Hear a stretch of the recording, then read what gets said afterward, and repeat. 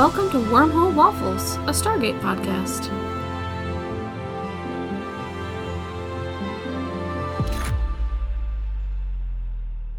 Welcome to Wormhole Waffles. I'm your host, Chelsea, and with me is my co-host, Arzu. Hello! We are here in person together. We're using the same mic. We're touching each other. Not like that. So last week we talked about episodes 9 through 12 of Stargate Infinity, as fun as ever. And the week before that, we wrapped up season 2 of SG-1, so now it's time to dive into season 3. So we're going to be talking about episodes 1 and 2, Into the Fire and Seth. Into the Fire premiered on June 25th, 1999, was written by Brad Wright and directed by Martin Wood. And Seth premiered on July 2nd, 1999, was written by Jonathan Glassner and directed by Bill Corcoran. So Into the Fire wraps up the cliffhanger from the season 2 finale, and Seth is a fun trip. RC, would you please summarize? Okay, so Into the Fire, like Chelsea said, wraps up the season 2 finale. It's pretty straightforward. They're just stopping Hathor. They're stopping her people. Sam and Jack have a moment. It was fine. Yeah, it's like super straightforward. They just kind of establish that this threat is over. They keep saying Apophis is dead. I don't believe them. And yeah, they're just kind of, as far as like wrap-ups went, it was pretty, I said straightforward already, but like not as involved as I would have expected. But honestly, it was a bit of a relief. Seth introduces us not only to a new god, but also, where was I going with this? Not only a new god, but also like he's got fabulous hair, terrible dress sense. And it's basically the team finds out that the Egyptian god Seth, who goes by a few other names, is still alive. He's been hiding out on Earth since the time of ancient Egypt, and now he's running a cult in the woods in Seattle. So, yeah, they just gotta go stop him. Yeah, they gotta. They gotta. Yeah. And that's the end of that. Okay, let's do our quote reveal. 2 weeks ago, I gave you the quote. What exactly did he mean by threading the needle? And your guess was that Sam was talking about something Daniel told her and Jack about some way to get out of their current situation. And no, it was General Hammond. Yeah. I gotta start including him in these. I never think of him as being the one to talk. Yeah. It's like, I've said from the beginning, the 4 members of SG-1 and General Hammond. Yeah, I know. Quoted. I feel like I don't have as good a handle on Hammond as I do on everybody else. Right. So I feel like we should include Dr. Fraser in that as well. Do you think that's too much? It's not that it's too much. It's that she rarely says things that are like, well, now that I've said it, I feel like I'm issuing a challenge, but I feel like she rarely says things that would like throw me off. I'd be like, that's obviously Dr. Fraser. Okay, maybe, you know what? Maybe include her. Maybe see if I can put my money where my mouth is. Okay. All right. Opening up to 6 possibilities. I just feel like with General Hammond, unless it's something explicitly yeehaw, I don't think it's him. Well, you know now that he likes to say snapped on the ass. Yeah. So he has some weird turns of phrases. Redacted thoughts going through my head. Okay, so picking up with this cliffhanger, luckily the Tok'ra came through big time on this one because they have the spy inside of Hathor's base. And also they were able to get the information about where this base was to the SGC so that they can formulate a rescue plan. And Hammond is like our lovable dad who was just like, I'm going to do anything to get my kids back. And Major Davis is like, excuse me, that is not an appropriate use of resources. The protocols, General Hammond. Yeah. But Hammond sends 4 SG units to go rescue them, which ends up not being enough. Because it never is. Well, it's like there's times when they only send SG-1, and I'm like, they definitely should have sent more. But then this time they actually did send more, and it still wasn't enough. However many they send, they need to send 3 more. Right. Whether it's 1 or 10, however many they send, they need to have sent 3 more. It's never enough. And so after we hear from Hammond, then we finally cut to SG-1 in Hathor's base, and Hathor is still talking to them, like threatening them, like, ooh, who am I going to make into a Gould?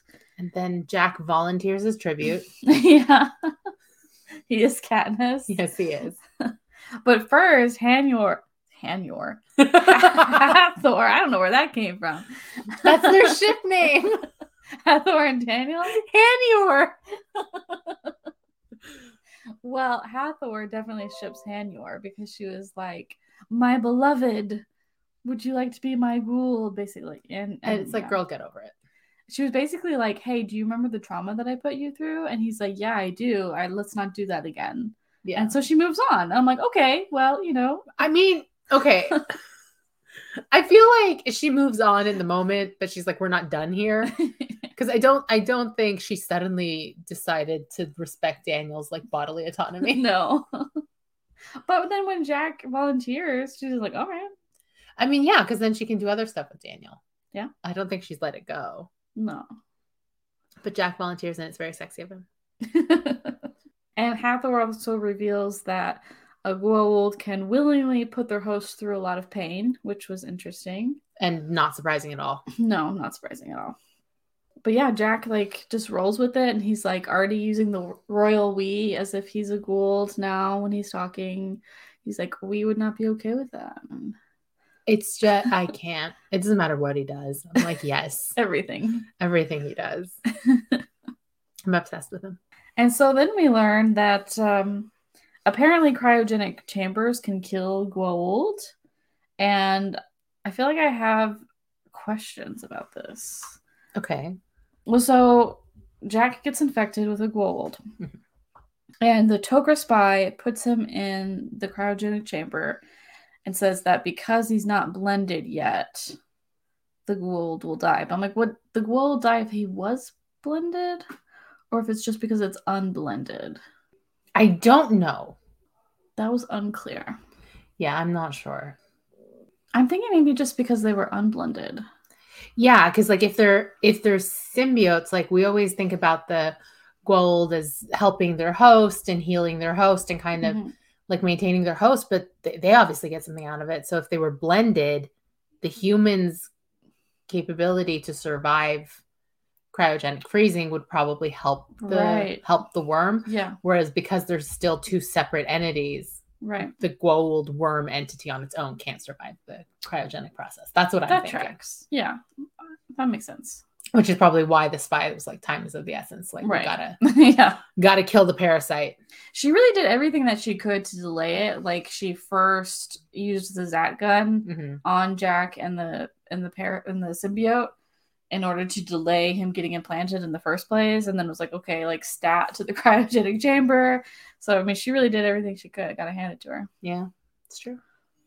So then we see kind of like the outside area, and they have a shield, which I think is technically going around the base, but I mean, it's like a two-way shield so that it's simultaneously protecting the Stargate from people in the base from who aren't supposed to be leaving.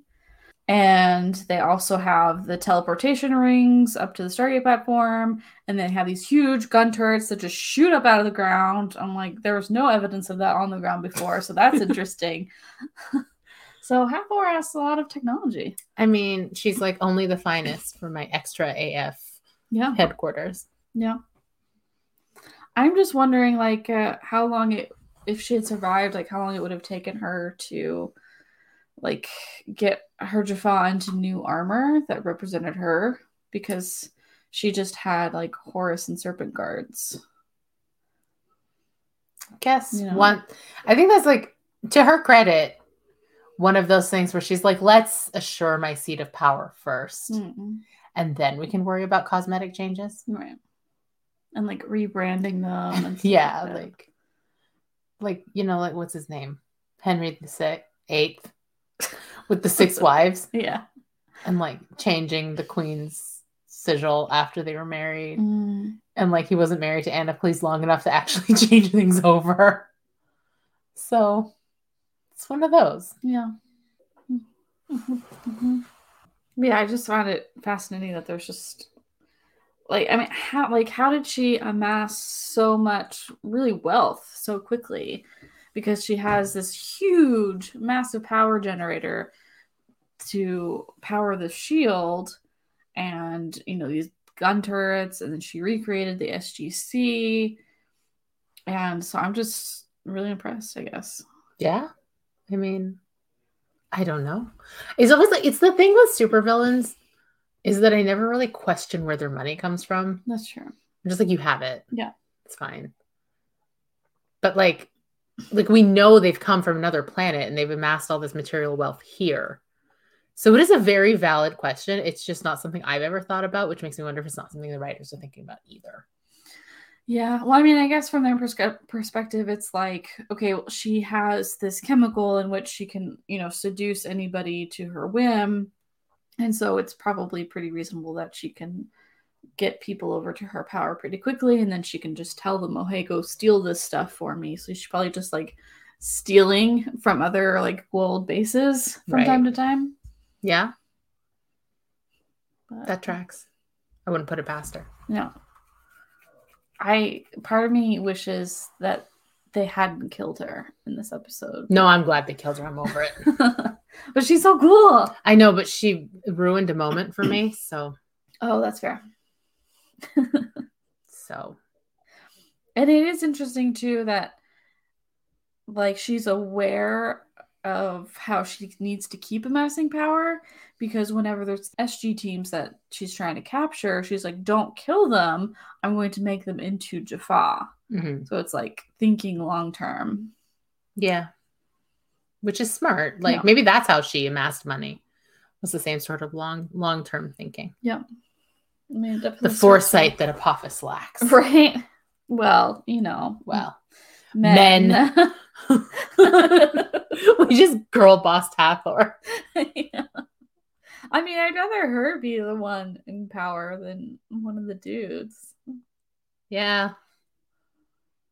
That's true. She's a more compelling character, I feel like. That's true. She's more interesting. Yeah.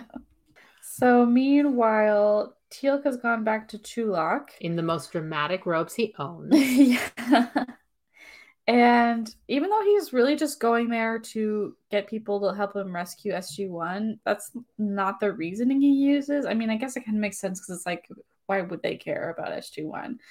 But it's like, this is his first opportunity to try to convince other people, other Jaffa, that the Goa'uld are not gods. Right. And that they should not follow them anymore. And so this will be a recurring theme. Okay. Him trying to recruit other Jaffa away from the Goa'uld. I liked this. His wife lives on Chulak, right? No, she went to the Land of Light. Right, yes, okay. So, okay, never mind. Putting that aside. I like that he goes to talk to this one chick where he tells her, like, to amass everybody. He's going to go to Braytak's house and he's going to tell everyone what's going on. And the way she is having this, like, visceral reaction at him was surprising because I thought we must know who she is. No. If she's giving the most like this. Yeah. And we don't. Which, first of all, makes me wonder why. Second of all, makes me wonder if they had written this part for his wife and then remembered she's not there anymore and just had to really quickly recast it. I don't think so, because this random woman was totally opposed to Teal'c, whereas he had made up with his wife already. Okay. So I'm like, why are you talking like we know who you are? But I felt it was more just like he left Braytak's house and was like, I'm just going to start talking to the first people I see. And she happened to be in the group.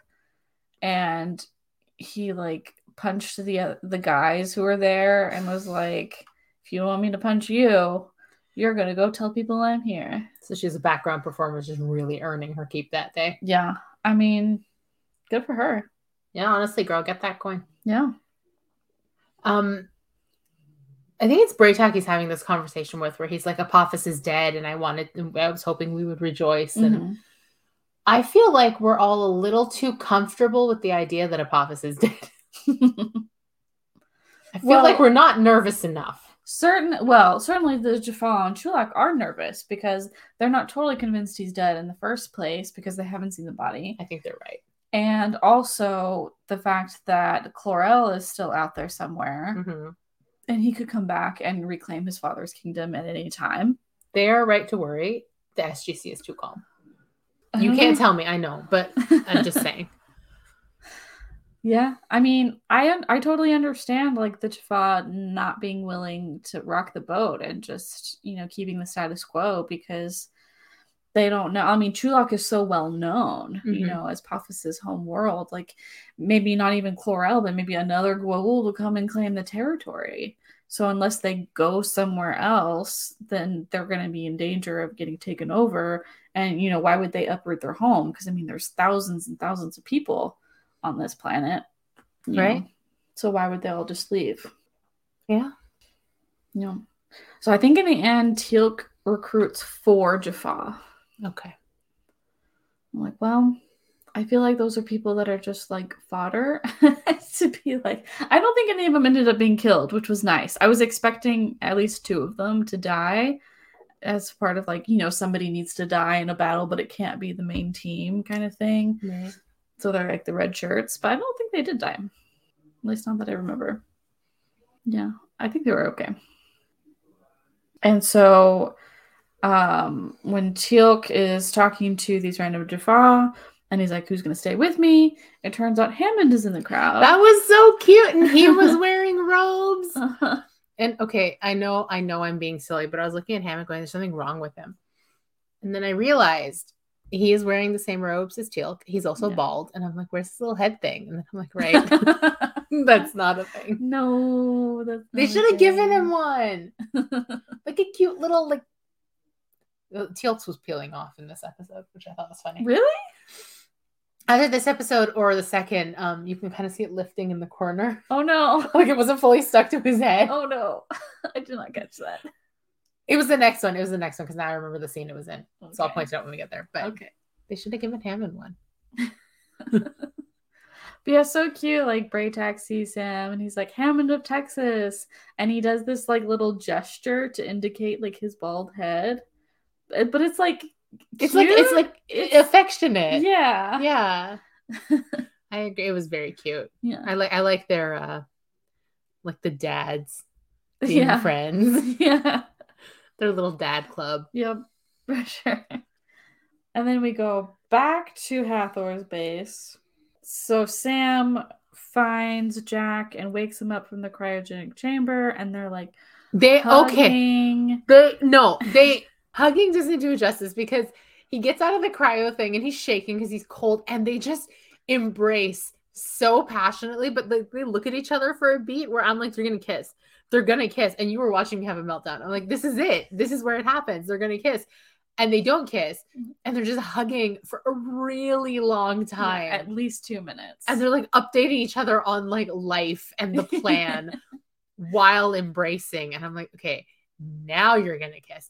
And then the spy, who was like dead against the wall, decides to come back to life to give a bit of plot exposition. And I'm like, we're really not going back now. Like, they're not kissing now.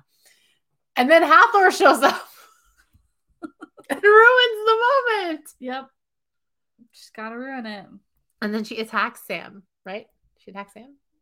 When did the feminism leave my body? I don't remember. I just remember you saying that. Yeah, I know, because like she like attacked Sam or something. I remember why you said that.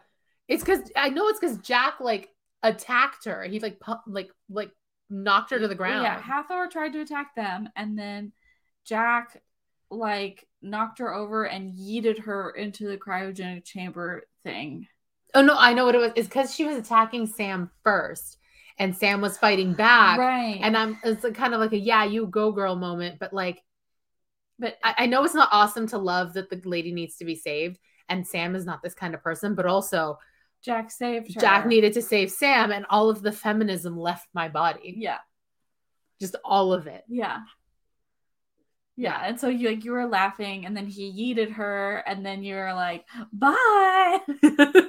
Just cackling. I do not miss her at all. I'm so glad she's gone.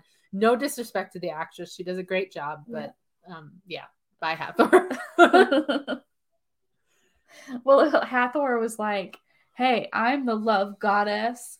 Nobody's gonna be making out if it's not me." And nobody does make out. Yeah, because I can't recall a ship ever torturing me like this. Right? Yeah, just casual torture. Yeah, I mean, your ultimate ship torture is Raylo, obviously. Yeah, but that's a whole other level of pain. Yeah. That's pain for a different reason. Yeah. I think that's also what led me to think they were going to kiss when he got out of the cryo chamber, because that's what happened with Raylo. Was they were both like, they had just come out of a fight and they were both like shaking and the adrenaline was there, and then they're like, let's just go for it, man. I can't believe we're going to live the rest of our lives together. And that's exactly what happened. So it's canon. They kissed and the movie just abruptly ended. So I think that's where my assumption about Sam and Jack came from. Yeah. Well, we can just make this canon. It's canon. They kiss. Jack and Sam I can't believe it's they fine. kiss. It's yeah. It totally happened. Yeah. 100%. Yeah, I wrote down Jack is cold and Sam can warm him up.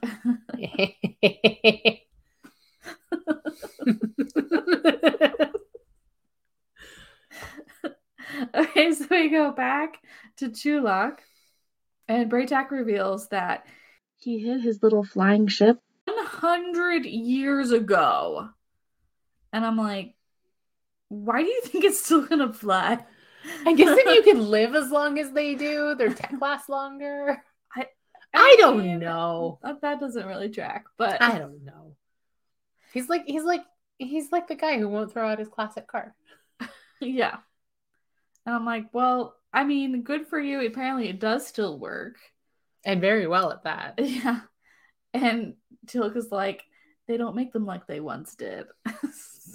Which is an old Jaffa saying. Right? And I'm like, okay. Okay.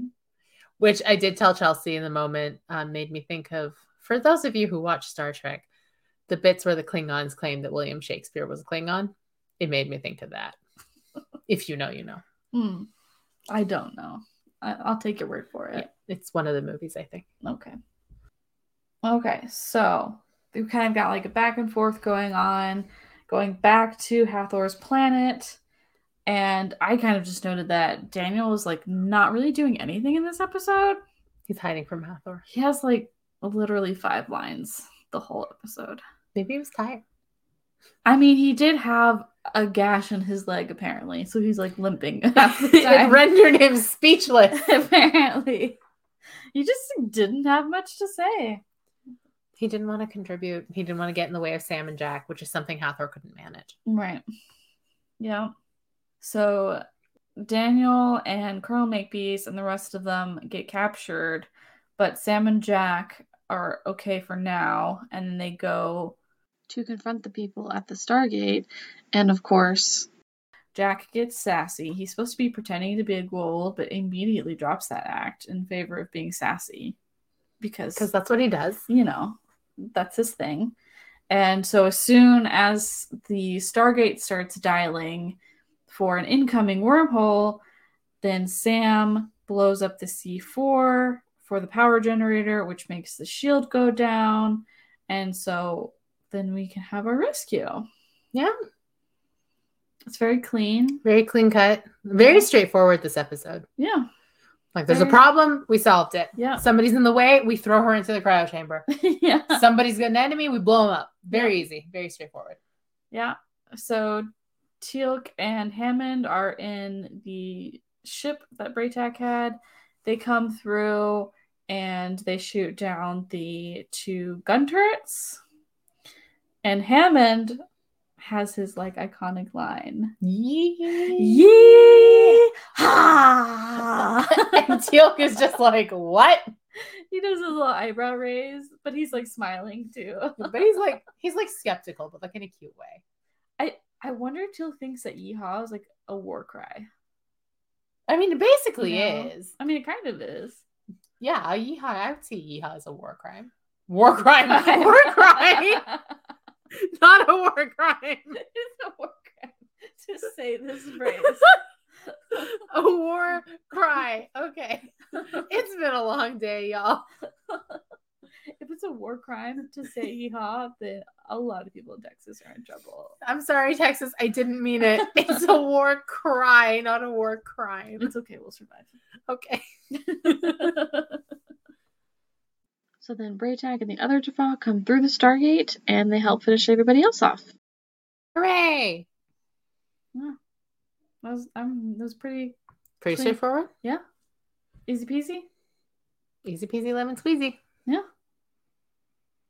And it's like, I thought Sam was going to say something because she saw General Hammond come out of the ship and was like surprised.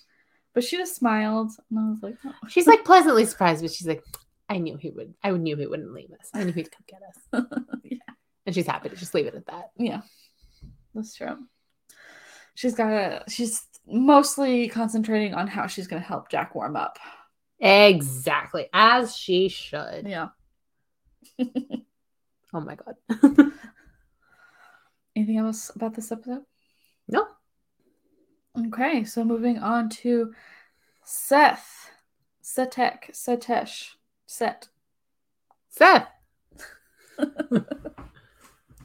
So the Tok'ra actually need their help, which is nice. Mm-hmm. It's nice to see the Tok'ra like humbling themselves whenever possible because they seem to have really big egos for the most part. Well, yeah. So when they actually like need help from the SGC, it's like, okay. It was cute. Nice. I like that he brought the little hologram thing Sam's dad did. Yeah. And projects his hologram. And both Sam and Daniel are like, whoa! Because Sam's excited about the actual projector and Daniel's excited about what it's projecting. Yeah. It was so cute. And like, Jack doesn't care. Yeah. He's bored. He was trying to look underneath the holographic projection to see like what was projecting it exactly. Yeah, but like he wasn't like nerding out the way the other two were. No. I just thought that was funny that they're both like, whoa. But then when they express what they're excited about, they're like, no, that's not the exciting part. Yeah, it's this other thing. So the hologram is displaying, well, it's an Egyptian pyramid and it has symbols of different gold on it. So the Tok'ra are doing a census, basically, trying to figure out which gold are still alive and where they are, what kind of power they hold, who's loyal to them. And I think we'll see this kind of continue in next week's podcast because we kind of learn more about the system lords. Okay. So we'll be continuing this theme soon. All right. And so that's when we learned that the Tok'ra think that perhaps Seth never left Earth. Because Ra left when there was the big uprising, and Seth just chilled out. And started cults. Yeah. Left, right, and center. Yeah. Throughout different periods of time, he started cults, and then it'd go for a little while, and then it'd get overthrown by the powers that be at the time, and it'd start anew. Yeah. So, good for him, I guess. Good for him. He really girl bossed his way into the cult life. Yeah, he's very resilient. Yeah, Yeah. So he's a god of chaos, Seth is. He also has nice hair.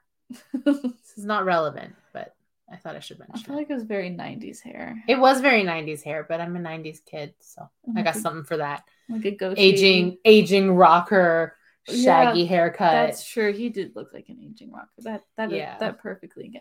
Because he like had some leather, but not like all leather. Okay, so he has this cult in the woods in Vancouver in a house, and they're all wearing a cross between like linen pajamas and a karate uniform. Yeah. Which he's also wearing. Yeah. But over top this, he's wearing a long leather jacket. Yeah. Which was a choice. I liked the leather with the linen shirt. I just feel like having it be like a long linen tunic with baggy pants and sandals was kind of killing the leather look. Yeah. And they really should have leaned into the rock star of it all. Right. I think so too. Because if he's supposed to be the kind of god that has a like magnetism to sort of have these cults follow him throughout the centuries, I mean, that's what a rock star is. Right. So I think they were like halfway there. Yeah. But he was also wearing his cult pajamas. Like he should have just not done that. Should have had some leather pants on. Yeah. Leather pants or like torn jeans or something, Yeah. Boots. I mean, he had a throne that was all bejeweled, so that was the right idea. Yeah. But then nothing else in the house looked like that. It was pretty plain. Well, like I thought that made sense. Like the throne travels with him, but the house is just like whatever he could occupy. Yeah, that's true. It's literally just his look that I didn't think worked. Yeah. So, how do they get to this house, Chelsea? Oh, I need to go back and recap everything. Yeah, we jumped way far ahead. That's I'm like, true. let's backpedal just for a second. Okay, so Daniel does a bunch of research, and he's the one who's able to figure out that Seth is in a forest outside of Seattle. Mm-hmm. And we see that he still has a picture of Sharae framed next to his computer. Which, okay, up till now, I was like out of sight, out of mind. And I'm like, I don't love it, but I do get it. If she's not out of sight, there is no excuse. Yeah. No excuse whatsoever, Daniel. She should not be out of mind. Mm-mm.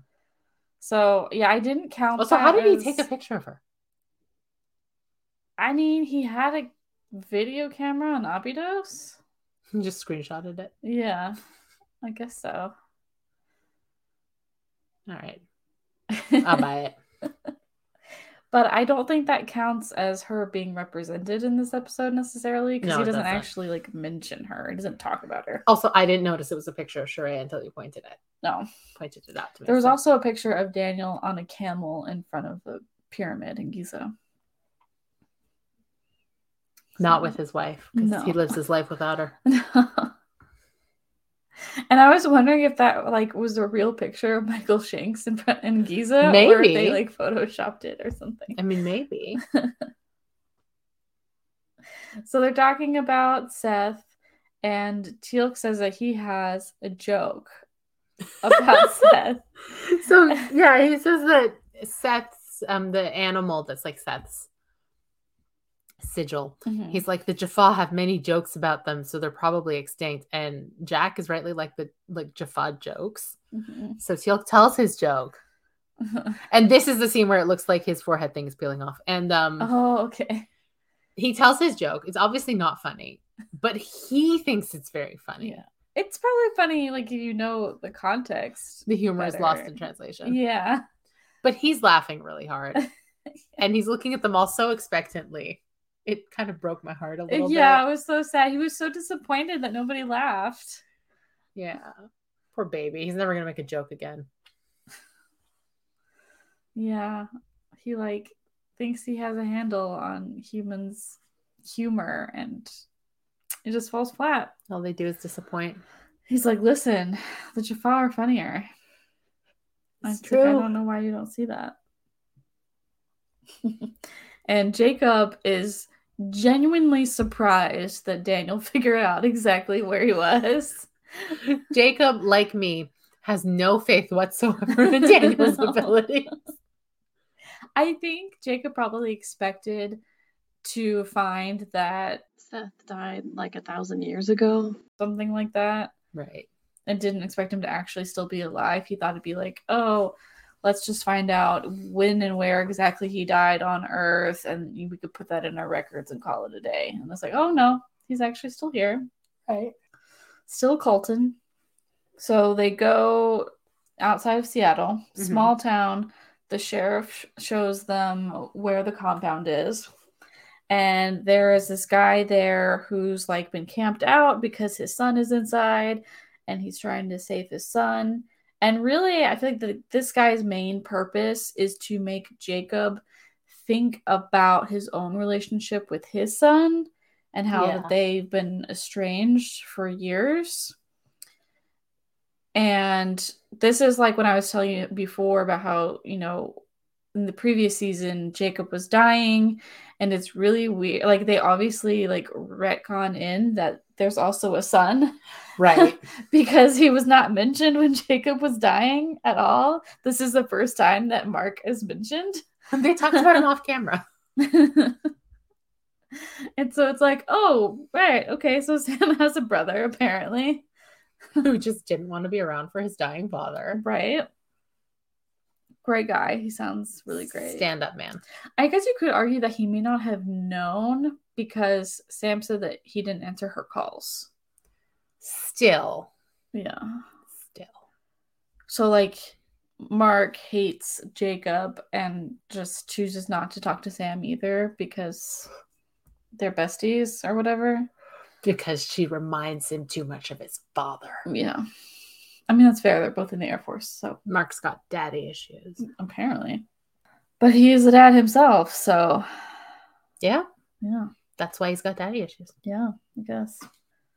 So SG-1 is outside this compound, and it turns out that the ATF has been watching the compound for a while, and they've been trying to put together a game plan. And so, of course, they don't want SG-1 to take over. Like, the military has no authority here.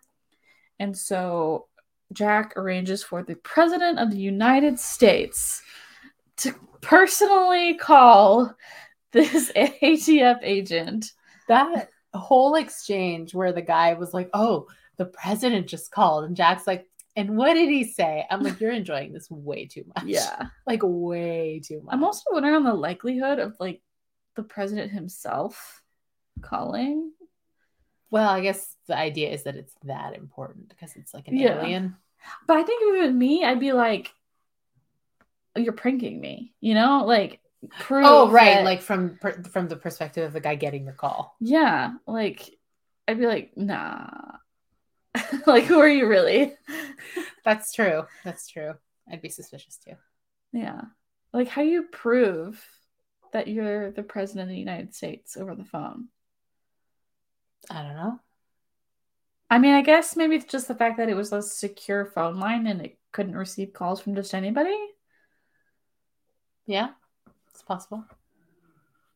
Or maybe there was like a dispatcher on the line who was like, call incoming from the president of the United States. What a phone call. Damn. But I mean, the ATF guy, he was annoyed by not being able to be in charge, but they did eventually save the day. And so, I mean, like, obviously SG-1 knew what they were doing. Also, I know he was annoyed at not being in charge, but he did go down like pretty easy. Yeah. Which I was surprised by. Jack just had to like pet his ego a little bit and like pretend to give him important information. But I thought that was going to escalate, like, because Jack tells him, like, they have a weapon in there that we don't want, like, the public to be aware of yet, blah, blah, blah. And I thought that was going to backfire in a big way. So I kept waiting for that to happen, and it didn't. Maybe this guy kind of spied some of the Gould technology when it was being taken out of the compound later. I didn't mean, like, later. I meant, like, before they got in. Oh, okay. I thought that was going to, like, blow up in Jack's face somehow. Well, no. Yeah. Didn't, luckily for them. It went pretty smoothly. Yeah. They're having some good luck in these episodes. So they know that Seth has a similar chemical compound to Hathor, where it's like, a gas compound that you breathe it in and you can be easily manipulated. Mm-hmm. So you're subject to brainwashing, and that's what Ryak had done to him. And Ryak was able to be saved by having electrical current put through his body via the Zat gun. And so they're like, okay, well, we need to go into this compound. We're afraid of getting compromised. So Sam comes up with having an earpiece that acts as it is kind of a micro. They do have microphones on, but that might be a separate piece. I feel like it's a separate piece because this is like just to send a current to their system. Right, because they couldn't hear anything that Teal'c was saying. No, they could just hear out, so not in. An earpiece that could deliver an electrical charge, and then I guess separate microphones, I assume. Yeah. So they infiltrate the base, and Daniel's like telling them like what to expect when they get in there, because it's like, okay, the women become part of the harem, which is not surprising. Of course, because that's always the default. And the men are either warriors outside the compound or eunuchs inside the compound. And it is interesting to note that when Seth does knock them out, neither Jack nor Daniel are sent outside. No. I'm just saying. I mean, they were playing with guns, so maybe they were made warriors anyway, but I just thought that was funny at first. I'm like, oh. I feel like they were kind of preparing weapons to take outside. Okay, so they got to keep. Yeah, I mean, Seth was like, these are like military men, so they know how to use guns. Like, might as well. Yeah, I might as well use them there. So the harem was very small. It was like 4 white women. Yeah. Oh, no, that's not true. There was a black woman there. Oh, yeah. Yeah. I will say it is very sus that this Egyptian god is a white man. I know. It's the 90s, but... Well, you know, if he's been on Earth for 1,000 years or whatever, it's possible he's gotten a new host. That's true. It's not a 1,000-year-old body. Because I didn't even he think also of that. doesn't have a sarcophagus as far as we know. So in that case, he probably needs a new host like every 100 years. I didn't even think of that. I think it's just because like Apophis is so consistently like Egyptian looking that I had just... But he has a sarcophagus. Yeah, I'd completely forgotten that they would need to change hosts. Yeah. Yeah. So, okay, never mind. I retract my complaint. So, yeah, I mean, if he was going to, like, because there was a time when he was in Greece, so he probably wasn't a Greek guy back then. Now he's an American aging rock star. Yeah. You know. Yeah, I never thought about that before, but I think that makes sense. Yeah, that does make sense. Yeah. So they get turned when they get caught by Seth's people, and they have the drug used on them. What's the drug called again? I wrote it down. Nishta. I think Nishta. Nishta. So they have the Nishta sprayed onto their faces, so they're drugged. And Jacob is like, we have to wait an hour before we zap them, because if the chemical compound has not totally permeated their body, then it could still come back and reinfect them. But if they get it... Well, so now that they have the Nishta in their body once and they've overcome it, that means that from now on, any mission they go on, they'll never be susceptible to this chemical again. That's good. That's helpful. I bet they try it on them.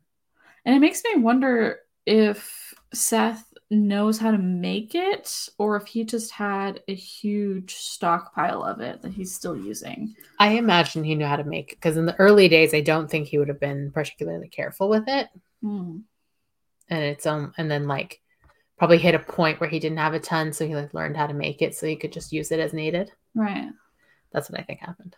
And I was also wondering that about all of his like ammunition and stuff, because he has several dozens at Nicotell's and a lot of those kind of like grenade type thing, the Goa'uld style grenades. Yeah. And I'm like, has he just been holding on to those for thousands of years, or does he have some way to produce? Maybe he's been stockpiling. Yeah. He like, when Ra was overthrown, he like raided a bunch of temples and took all of Ra's stuff. Yeah. Yeah. I think so. I think that makes sense. Yeah.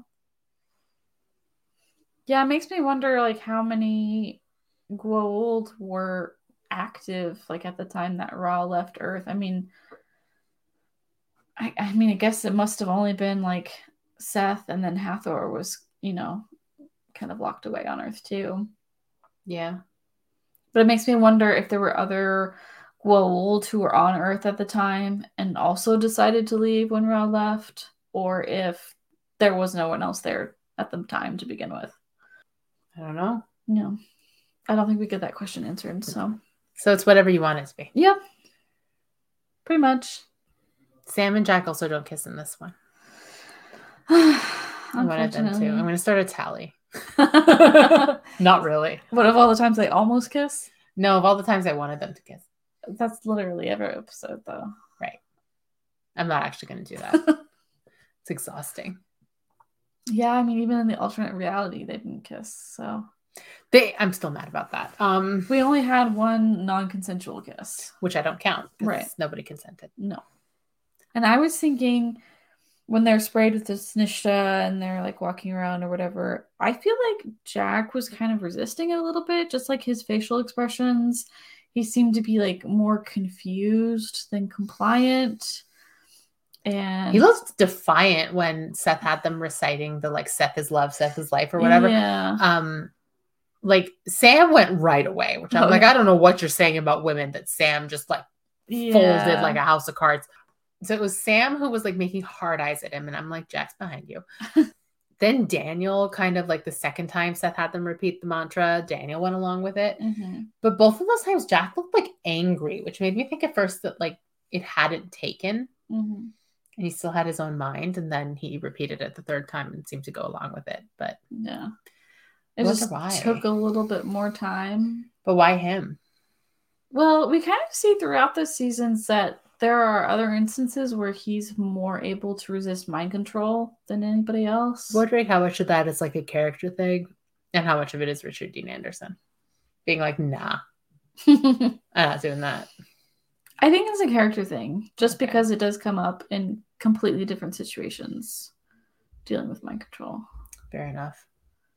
I think at some point there's like a joke made about the simplicity of his mind, like which is being resistant, but that doesn't make any sense. No, none whatsoever. I feel like it's the opposite. Exactly. So I don't know. Yeah, he's just strong of will. There we go. And so meanwhile, Teal'c and Jacob are monitoring the situation and talking about family, and Teal'c is like, because they're talking about that guy whose son is in the compound, and Teal'c is like, I don't understand. Do fathers on Earth not unconditionally love their sons or whatever? And Jacob is like, it's complicated.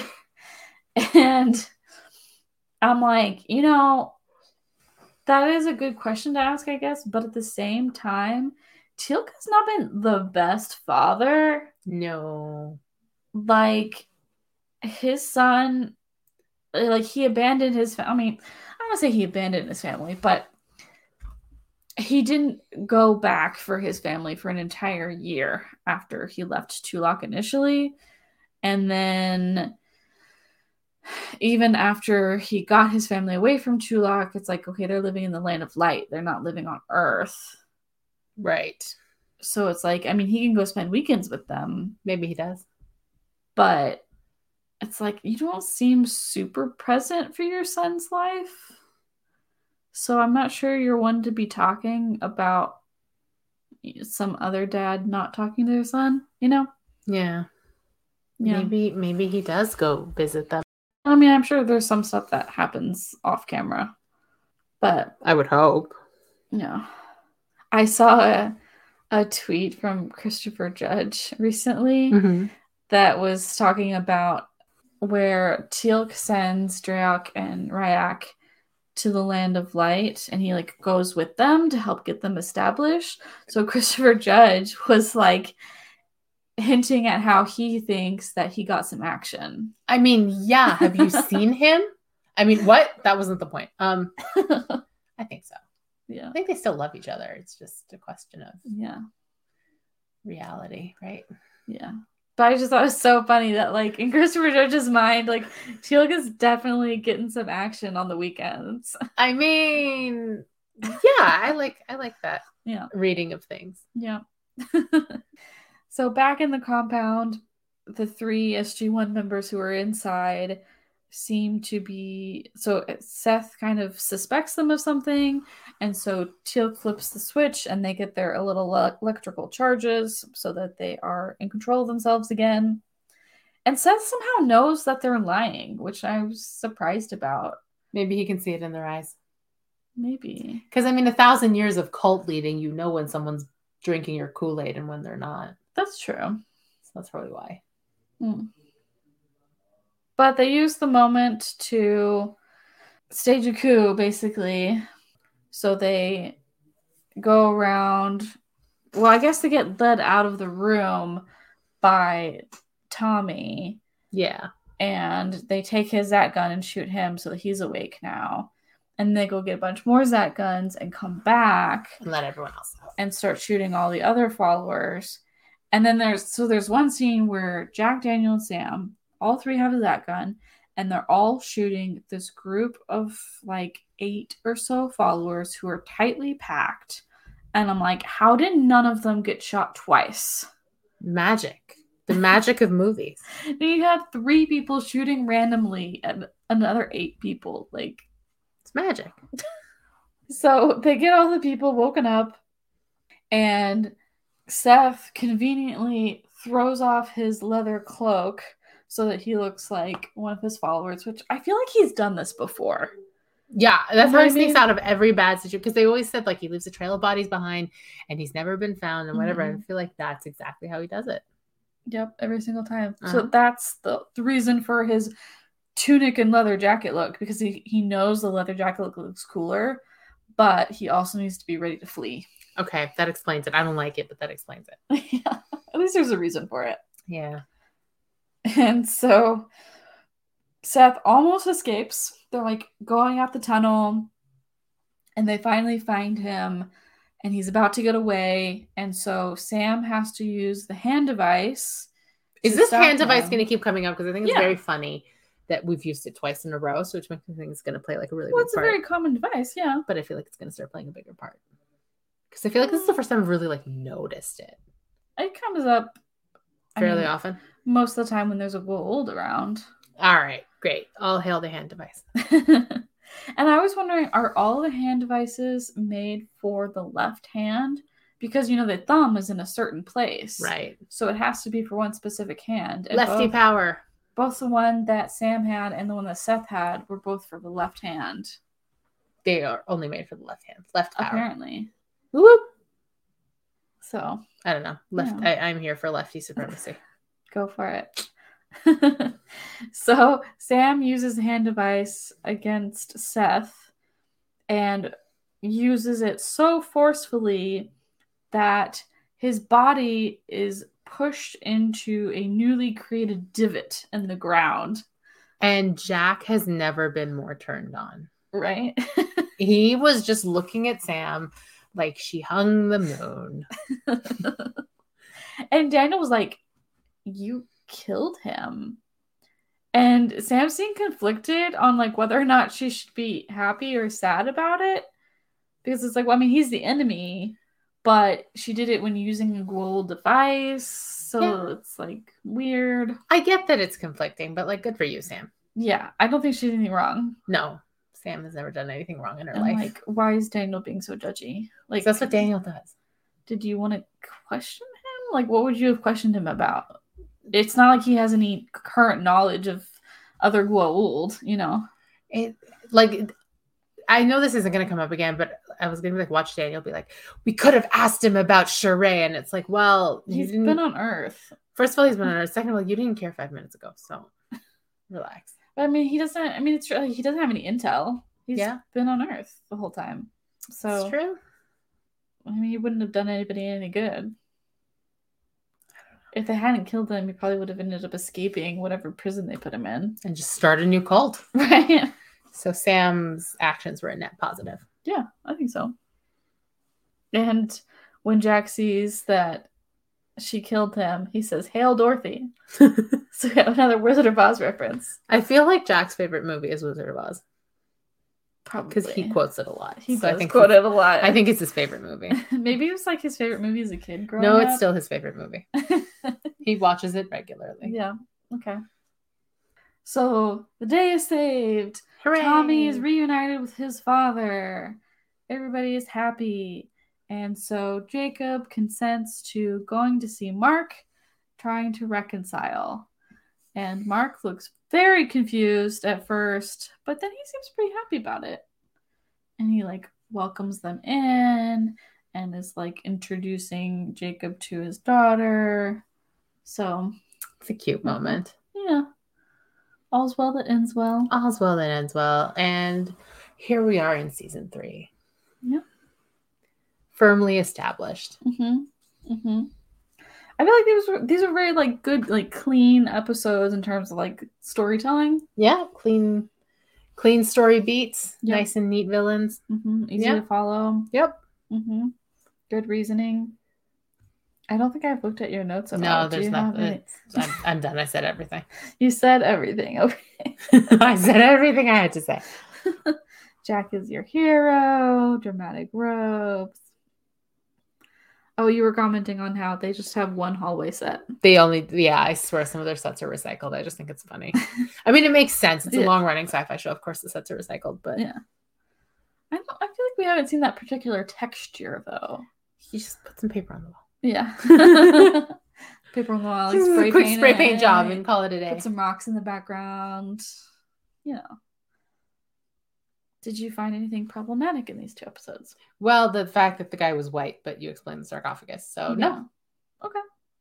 Do you think they hold up for a modern audience? I would say so. I think some of the like harem versus warrior stuff was a little regressive, but I think that was the idea. So yeah, I think that was trying to paint him as a problematic leader. I mean, I think the suggestion that that's what an ancient person would have thought is also a little simple, but again, like, what do you mean? I don't know. I have this sense that like they're only too willing to paint like non-Eurocentric cultures as like, well, the women are sex slaves and the men are warriors, and like I'm certain that was true in some places, right? But I don't know that that was widely true. But I also don't know that Stargate SG-1 is the place to get into that nuance. Yeah, so for sure. So yes, this is just me nitpicking. Yes, it holds up for a modern audience. No. And luckily we didn't have any more like, well, I mean, I guess technically we didn't like lack of bodily autonomy in Hathor's episode. I mean, I guess Jack is infected by a cool parasite. But he did consent to it for everybody else's benefit. Yeah. As awful as that is. And he wasn't actually like taken over by it either. Yeah. He did volunteer as tribute. Yeah, he did volunteer. Daniel was spared, which was good. Sam was spared. Yeah. Yeah. So I think it went okay. Yeah. Any other final thoughts? Nope. All right. Next week, we're going to be talking about episodes 3 and 4, Fair Game and Legacy. And you're welcome to watch along with us. Are you ready for your next quote? To guess who said it and why? Yes. Okay, your quote is, so we're going to let these ghouls just walk in here? Okay, context-wise, I think something's gone on, and they need to bring these ghouls, whoever they are, into SG-1. So they're going to... The SGC, you mean? Yes, it's the SGC. So they're going to let them come in through the Stargate. Mm-hmm. Hence that they're just going to walk in here. Mm-hmm. I keep wanting to say it's Jack because he feels like the one who would take a pause like that. Mm-hmm. So yeah, let me just go with that. It's Jack, baffled at the plan to let some ghoul just walk in here. Okay. To the SGC, yeah. We'll find out next week. They're going to steal his Wizard of Oz VHS. Yeah, he keeps that on base for those days. He's got one in his room. Right. Yeah, I do wonder, like, whether or not they all have personal rooms in case they need to sleep at the base, but then there can't possibly be enough rooms for every SGC member. He's senior. He gets his own room. I feel like it's just like there's a bunch of guest rooms that can be used as needed by anybody, but then they have their lockers, so maybe he has his VHS in his locker. Well, I was thinking it's like there are places where you do like a rotating bunk, so like several people share a room, and then you all have a locker in a room. Then whenever you're on shift, that's your room, kind of thing. So yes, to your point, he keeps his VHS in his locker, yeah. And he's worried that the Guels will take it. Yeah, I do wonder sometimes if General Hammond has a permanent room, because so much stuff happens in the middle of the night that he has to be there for. I wonder if he just like in the Hathor episode, when there was like a 5-hour gap between when he sent those 4 rescue teams off and he decided to figure something else out to do. I'm like, I wonder if he like snuck off for a few hours of sleep. Well, that's what I'm thinking is like senior officers probably have their own room, and then the more juniors will share. We never see any evidence of SG-1 having their own personal rooms, though. But we don't see evidence that they don't. Yeah, I guess so. I'm just thinking like there's only like so many rooms you can have on this space. Oh, it is 28 levels. So. It's just a 28-story hotel. Yeah, basically. Carved into a mountain. Why not? Why not? They probably don't have Wi-Fi. No, I don't think so. No, that would be like against regulation. Well, it's also 1999. Like, how widespread was Wi-Fi? That's true. They've got dial-up. Well, like in modern times, like you're not allowed to have cell phones in the base, right? So we got an AOL dial-up in there. So he needs his VHS because they can't have their own like outside entertainment, Yeah. So he's just got his copy of Wizard of Oz. Yeah. Aw. Okay. Okay, that's it for today. If you enjoy listening to our podcast, we'd love for you to rate and review wherever you listen to podcasts. If you want to talk to us about Stargate, you can find us on our podcast Twitter and Tumblr page at Wormhole Waffles. You can find me on Twitter and Tumblr at Chelsea Fairless. Arzu, where can everyone find you? You can find me on Twitter at Arzu Amin. I'm at ArzuD2 on Instagram, Tumblr, and Hive. Forgot the name of all those social medias. That took me a second. As for the Geeky Waffle, you can find us on Twitter at geeky_waffle. We are the Geeky Waffle on Facebook, Instagram, TikTok, and Tumblr. And we are on YouTube also at the Geeky Waffle. We are also at thegeekywaffle.com and patreon.com/thegeekywaffle. Thanks for joining us today, and we'll see you on the other side of the event horizon. Woohoo! Woo!